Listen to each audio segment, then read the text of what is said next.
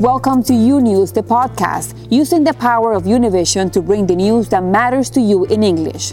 Today is Tuesday, March 2nd. I'm Carolina Sarasa, and these are today's headlines.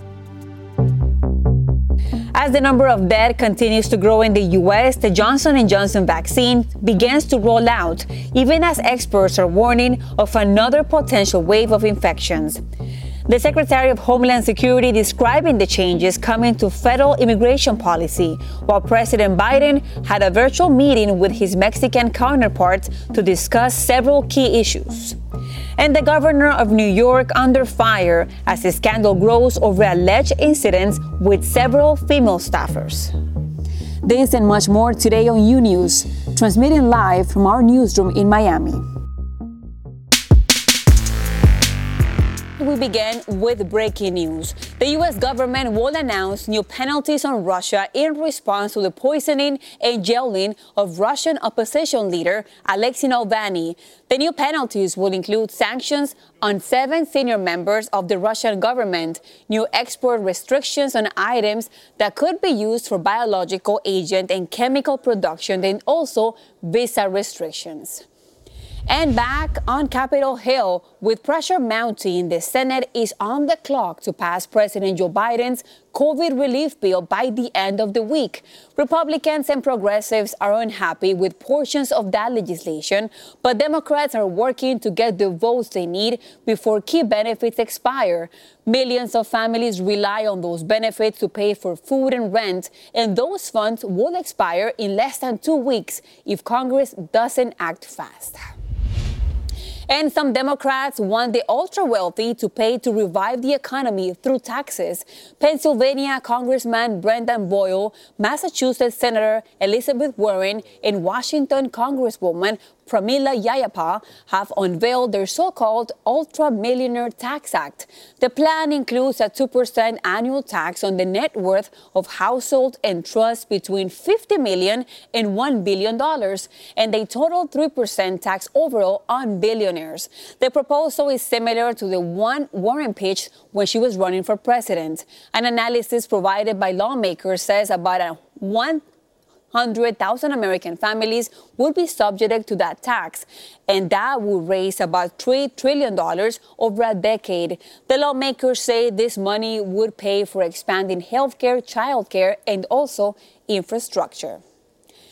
Meanwhile, the fallout over the deadly Capitol Hill insurrection continues. The Senate Judiciary Committee is questioning FBI Director Christopher Wray over security failures on that day. Edwin Pitti has the details from Washington, D.C. Edwin. Hi, Carolina. That's right. Today was the first time the FBI has publicly talked about the insurrection on the U.S. Capitol on January 6, and it was during an audience before the Senate Judiciary Committee that FBI Director Christopher Wray said the agency continues to analyze thousands of leads in efforts to prosecute people involved on the attack. Wray opened his testimony by saying that the Bureau views the attack on January 6 as domestic terrorism, adding that the behavior from rioters was criminal and has no place in our democracy, and that tolerating the actions of those who sieged the Capitol would make a mockery of our nation's rule of law. Take a listen. We've already identified individuals involved in the criminal behavior who we would put in the racially motivated, violent extremists who advocate for what you would call for white supremacy. So there have been some of those individuals as well. One of the things that's happening as part of this is that as we build out the cases on the individuals, when we arrest them for the violence, we're getting a richer and richer understanding of different people's motivations. But certainly, as I said, militia violent extremism, some instances of racially motivated violent extremism, specifically advocating for the superiority of the white race. As far as the report made by the FBI office in Norfolk, Virginia, that had information regarding a possible attack to the U.S. Capitol, Wray said the agency acted accordingly. And even though he didn't see the report personally on January 5th, agents notified the Capitol Police and D.C. Police verbally, by email, and through a law enforcement portal, but also said that the information was raw and couldn't be attributed to a specific individual. Wray also admitted that some insurrectionists were racially motivated violent extremists advocating for white supremacy, and there isn't evidence to date of the involvement of anarchists, violent extremists, or people subscribing to Antifa in connection to the attack. Ranking Member Chuck Grassley pressed FBI Director on the investigation into the death of Capitol Police Officer Brian Sicknick. Grassley said there has been conflicting reports about Sicknick's cause of death, but Wray said the agency is not at a point where they could disclose or confirm a cause of death. Director Wray added that so far they have been able to arrest 270 people involved and that the agency is always looking to develop more and better sources to combat domestic terrorism and counterterrorism threats. Live in Washington, D.C., Carolina, back to you. Thank you for that report live from Washington, D.C. And let's go to Chris Lu. He's a former senior White House aide to President Obama and is currently a senior fellow at the University of Virginia's Miller Center. Thank you so much for your time, Chris. Thank you. Let's begin with the Senate hearing. What has been your biggest takeaway so far from that meeting? Well, two takeaways. One is it highlights the danger that domestic terrorism poses to our security in this country. You know, for too long, we've been focusing on people coming from overseas to do bad things here, and we've underplayed the threat from violent extremists here at home, in particularly white supremacists. So that's one thing that came out. And then I think Director Wray, secondly, very forcefully pushed back on the idea that anarchists, including Antifa, were behind these attacks. He was specifically asked by Senator Durbin whether these were fake Trump protesters who were behind this, and Director Wray said that was not the case. So I think it again highlights the risk we face, and I think it debunks some of the conspiracy theories that have been coming out of the Trump camp about what happened on January 6th. There are many questions about the FBI's intelligence and prep before the attack. Did this hearing provide more answers on that, Chris? I think a lot more needs to be looked at here. And it's not only the FBI, how they handled warnings before January 6th, but what the response coming out of the Defense Department was in terms of providing assistance to Capitol Police when those calls for help went out. You know, I think it speaks more broadly to the idea of what Speaker Pelosi has pushed, which is that we do need a bipartisan commission to look at the incidents of January 6th, not just what happened that day, but what also led up to this moment. And now let's talk about the COVID relief bill. The Senate may vote in as soon as tomorrow. President Biden is meeting with Democrats in order to secure support. Who are the Democratic senators to look out for? I think this will be a unanimous vote by Senate Democrats to support this passage. They understand this is not only the president's first major legislative agenda item and most important, but this is also critically needed at this time. You know, on March 14th, tens of millions of Americans are going to start to lose access to a variety of benefits, including unemployment benefits. And so this relief is important. The big stumbling block up to this point had been the minimum wage increase, but as the Senate parliamentarian has now ruled that out of order, that was a potential stumbling issue that has now been removed. So I think this will get through the Senate with all Democrats supporting it. Unclear at this point whether any Republicans will support. And speaking of the minimum wage increase, we know that it will not be part of the Senate's version of the relief bill. Where does the White House go from here? I think they got another shot at this, when they try to move a big infrastructure bill in the next couple of months. They will do that through this reconciliation process once more. That will be another opportunity to put the minimum wage on that. Another option is simply to bring up a minimum wage increase for a straight up and down vote. Or potentially to compromise with Republicans who have said, well, $15 may be too high, maybe $10, maybe $11. So I think there are going to be other possibilities down the road. And I think it's important. The minimum wage at the federal level has not been raised since July of 2009. That's the longest period of time in the nation's history. And America's workers are long overdue for a pay raise right now. Well, thank you, Chris Lu, former senior White House aide to President Barack Obama. Thank you. And meanwhile, on Capitol Hill, the Senate confirmed another pick for the Biden administration Monday. In a 64-33 vote, the Senate confirmed Miguel Cardona as Secretary of Education. The former public school teacher will help guide school districts to safely provide in-person instruction. These teachers' unions in some places across the country are fighting reopening plans. President Biden has promised to reopen most schools by May within his first 100 days in office. And now to New York, where Governor Andrew Cuomo is facing accusations of sexual harassment. A third accuser coming forward, and now an independent investigation is underway, but many are now calling on him to step down. And Linares has more. A third woman has come forward with accusations of sexual harassment against New York Governor Andrew Cuomo. 33-year-old Anna Ruck telling the New York Times the governor tried to kiss her at a New York City wedding reception in 2019. Ruck, who worked in the Obama administration and for President Joe Biden's 2020 campaign, was bewildered, the Times reports, and pulled away as the governor drew closer, telling the paper she was so confused and shocked and embarrassed. Ruck's allegations come after two former aides, Lindsey Boylan and Charlotte Bennett, accused the governor of sexual harassment at work. Bennett also telling her story to the New York Times, alleging that last spring, Cuomo made it clear to her he wanted to sleep with her. She alleges that the governor asked her direct questions about her sex life, whether or not she was monogamous in her relationships, whether or not she had ever slept with an older man.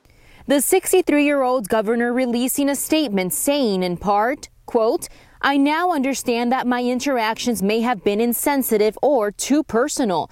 I acknowledge some of the things I have said have been misinterpreted as an unwanted flirtation.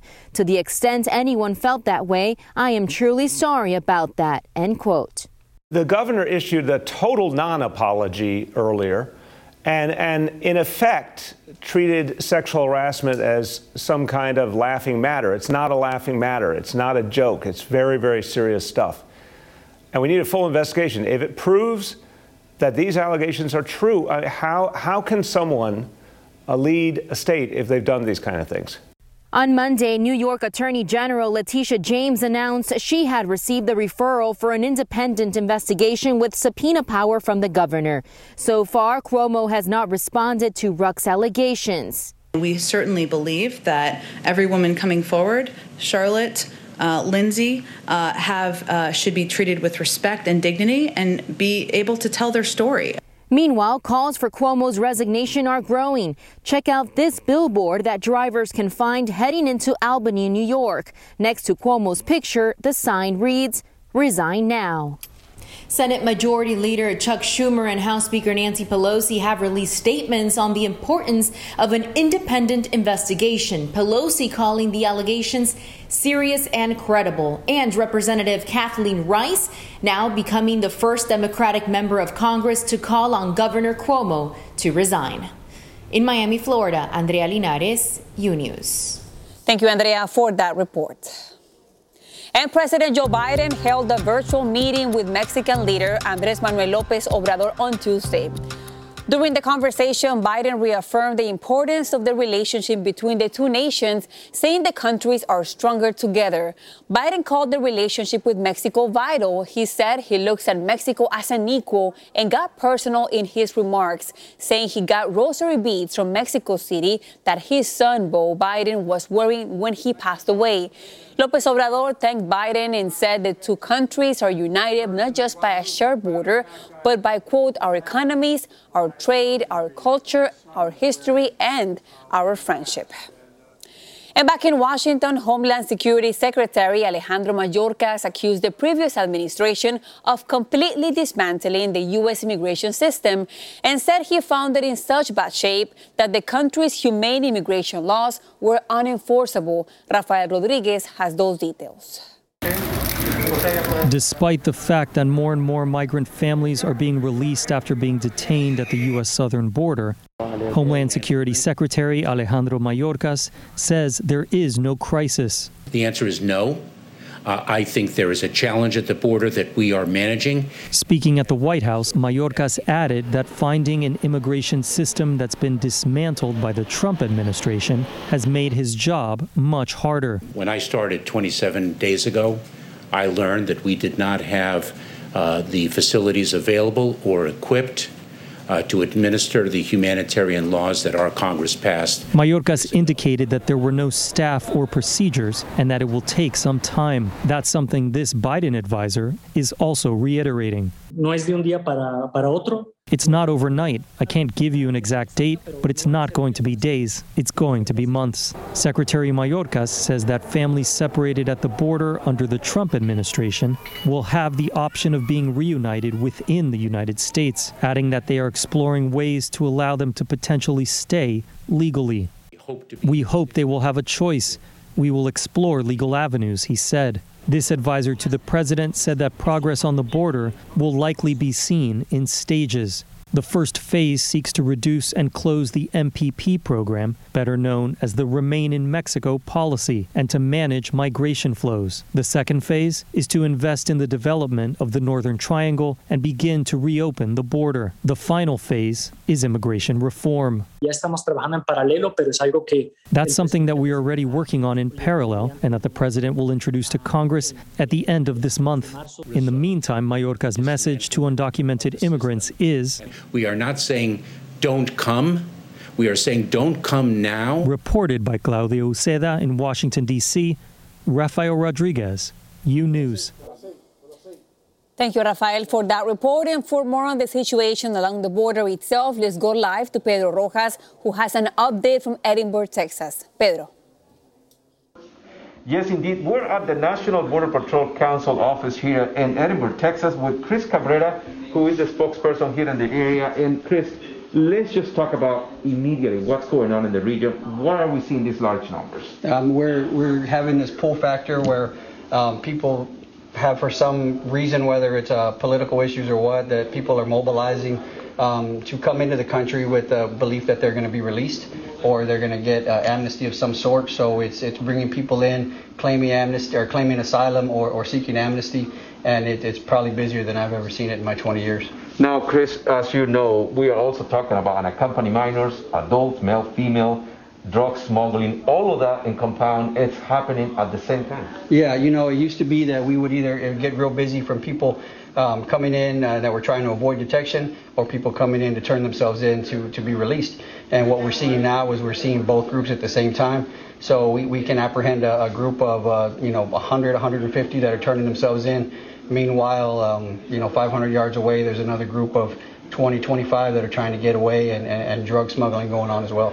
And when it comes to the demographics of these families, it comes from everywhere, not only Central America. We're seeing families from everywhere. Yeah, you know, the meat of it, most of it is Central and South America, but we are seeing people from China, from India, from Sri Lanka, from the African countries. It's coming from all over. The question that many folks are asking around the country is this situation sustainable, especially for the agents, for the processing centers, or you see in the near future something that is going to break? You know, right now it's definitely strained. We're straining right now. I don't know how much longer we can keep up this pace without more resources, without more housing. So hopefully we get a hand on it before it busts open. I don't mean to put you on the spot, Chris, but as you know, yesterday Secretary Mayorkas said that there wasn't a crisis at the border. But we are here at the region, we're in the local community. What are you seeing personally? You know, I don't know if they want to call it a crisis or not, but we definitely have a dire situation down here. It's the busiest I've ever seen. It's probably the busiest it's been in 20, 30, 40 years. And doesn't look like there's any end in sight. And if we don't stop it soon, if this is not a crisis, we may see one soon then. You described to us something that was really dramatic with the faces of this minor and the detention center. 3 years old. How old are they? Yeah, we've seen unaccompanied children. 1, 2 years old, 3 years old. This morning I saw a 3-year-old. Last week I had a 7-year-old boy that we found out in the brush, and he was by himself. And that's just terrible to see a young kid by himself at that age. It's not supposed to be that way, to be without your parent, to be in a detention facility, and for a parent to put their child through that alone is just unconscionable.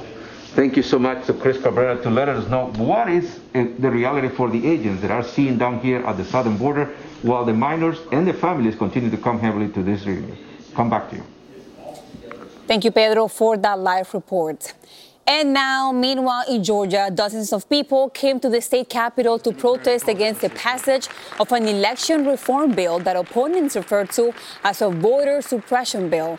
The Georgia State House passed an election reform bill that Republicans say will boost confidence on election days, but their Democratic counterparts disagree, claiming it will suppress the vote. The bill adds an ID requirement for absentee ballot requests. It also limits the number of absentee ballot drop boxes and requires drop boxes to be kept indoors and inaccessible if the building is closed. It shortens the absentee voting period and it limits weekend or early voting. And the Supreme Court will hear today a case that could weaken the key provision to the Voting Rights Act. The Voting Rights Act prohibits laws that result in racial discrimination. The dispute comes in the aftermath of former President Trump's claims of fraud during the election and inspired his supporters to storm the U.S. Capitol in an attempt to overturn that same election. According to the Brennan Center for Justice, as of February 19th, state lawmakers have carried over or introduced 253 bills with provisions that would restrict voting access in 43 states. The first doses of the Johnson & Johnson vaccine expected to be administered today. This as the president announces an important partnership to increase their production. Lorraine Cáceres has the very latest. On Tuesday, the first doses of the Johnson & Johnson COVID-19 vaccine making their way to thousands of Americans. Shots expected to start going into arms today. We have 3 highly efficacious vaccines that are safe and efficacious. That's the bottom line. The president expected to announce a strategic partnership between Merck and Johnson & Johnson. Merck dedicating 2 of its facilities to producing the J&J vaccine to further increase supply. Meanwhile, CNN reporting both President Trump and First Lady Melania got vaccinated in January before leaving the White House. Back in December, a White House official said Trump would not get the shot until it was recommended by the White House medical team. According to a Kaiser Family Foundation poll, Republicans are among the most hesitant to getting vaccinated, citing fears of serious side effects. The CDC is reporting about 77 million have been vaccinated so far. Almost 51 million have gotten 1 dose, and about 25.5 million are fully inoculated. Despite the steady progress, the director is sending out a warning saying she is very concerned about the potential of a new surge. At this level of cases with variants spreading, we stand to completely lose the hard-earned ground we have gained. These variants are a very real threat to our people and our progress. Despite the warning, the push to reopen schools continues. In Chicago, the mayor welcoming 37,000 kindergarten through 5th grade students back to school after almost a year, with thousands of 6th, 7th, and 8th graders set to return next week.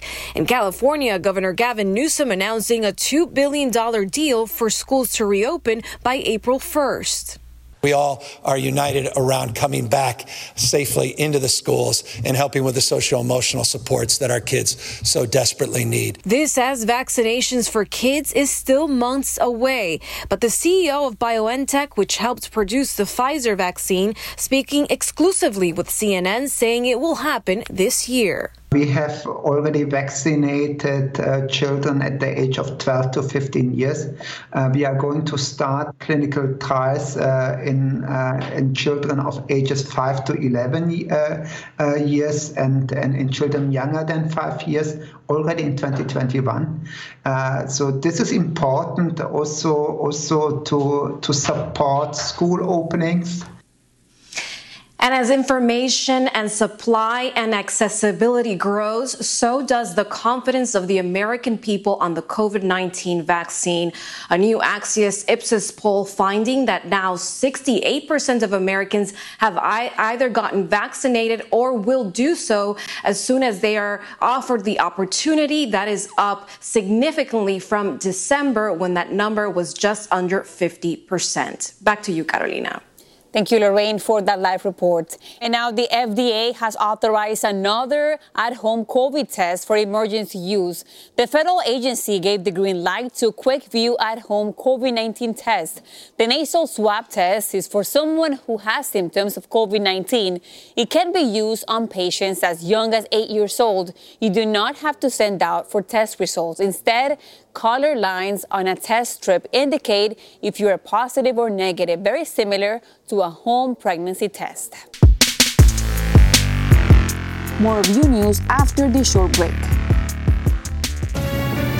Imagine a daily newscast that speaks to you about your world in plain English. Each weekday, we partner with Hispanic America's most trusted news source to bring you the stories from home and abroad that matter to you. The effects of COVID-19 will be felt for decades to come. Both parties are very far apart. Approximately 250,000 people have lost their lives. U News covers the news of your world and makes it easy to understand. Your world, your news. U News on Fusion. Welcome back to U News. And now to a story of success. Nearly 1,000 girls from around the country made history last month for becoming the first female group of scouts to reach the rank of Eagle Scout. It is a major milestone for these young women, given that only 6% of all scouts achieve it. And on top of that, they were able to accomplish it in only 2 years. And joining me now are Sierra and Dana Roman. They are twins and part of the inaugural class of female Eagle Scouts. Thank you so much for your time, girls. Thank you for having us. Yeah, thank you. No, thank you and congratulations for this major achievement. What does it feel like to get the Eagle rank? Let's begin with you, Sierra. Oh, it was so surreal because we've been working towards it for 2 years since girls were allowed in. And just to finally reach this top point where we've been working so hard and then finally it all comes to a stop. It's so crazy. And it's the roles reverse because now you have to give the leadership to your own troop and get the next wave of scouts to Eagle. And how about you, Dana? Yeah, I agree. I think it's really great that we were able to have this opportunity to become Eagle Scouts, and I'm really happy that we were able to achieve this in 2 years and are able to influence the younger girls in our troop and continue kind of our legacy forward. And Sierra, what are the requirements to become an Eagle Scout? So we have all these different ranks we have to go through, and you have to give leadership to people in the troop through different positions. And one of the biggest things that I think Eagle Scouts are known for is what's called an Eagle Project, where we give back to the community through a leadership project. So I did outdoor benches for a local church so that the members can have service outside during COVID. Yeah, and a part of going through those ranks is a minimum of 21 merit badges, which cover life skills like personal finance, fitness, swimming, life-saving, stuff like that. And 11 of those are Eagle merit badges that every Eagle Scout has to get. And how did you both get interested in the Scouts in the first place? Sierra?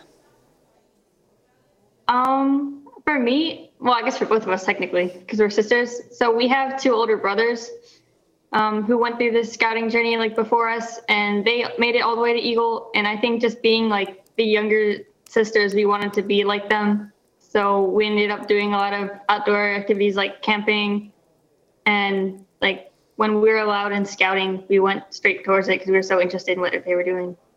Dana, you guys are about to start thinking about college and your future. How are you hoping to apply the skills you learned in the Scouts in the real world? Well, I think in scouting, you definitely learn how to be a leader for others, but also how to follow others and really know your merit, what you're worth, and be able to have a good conversation with other people. So just having those communication skills, being able to talk to others is really huge for going to college and the college application process. Well, thank you so much for your time, girls. Eagle Scouts, Sierra and Dana Roman, for being here. Thank you. Thank you. Thank you so much. Thanks for listening to UNews, the podcast. Don't forget to follow UNews on Instagram, Twitter, and Facebook. And if you haven't yet, go to Apple Podcasts and subscribe, rate, and review. And join us tomorrow for a new episode. Until then.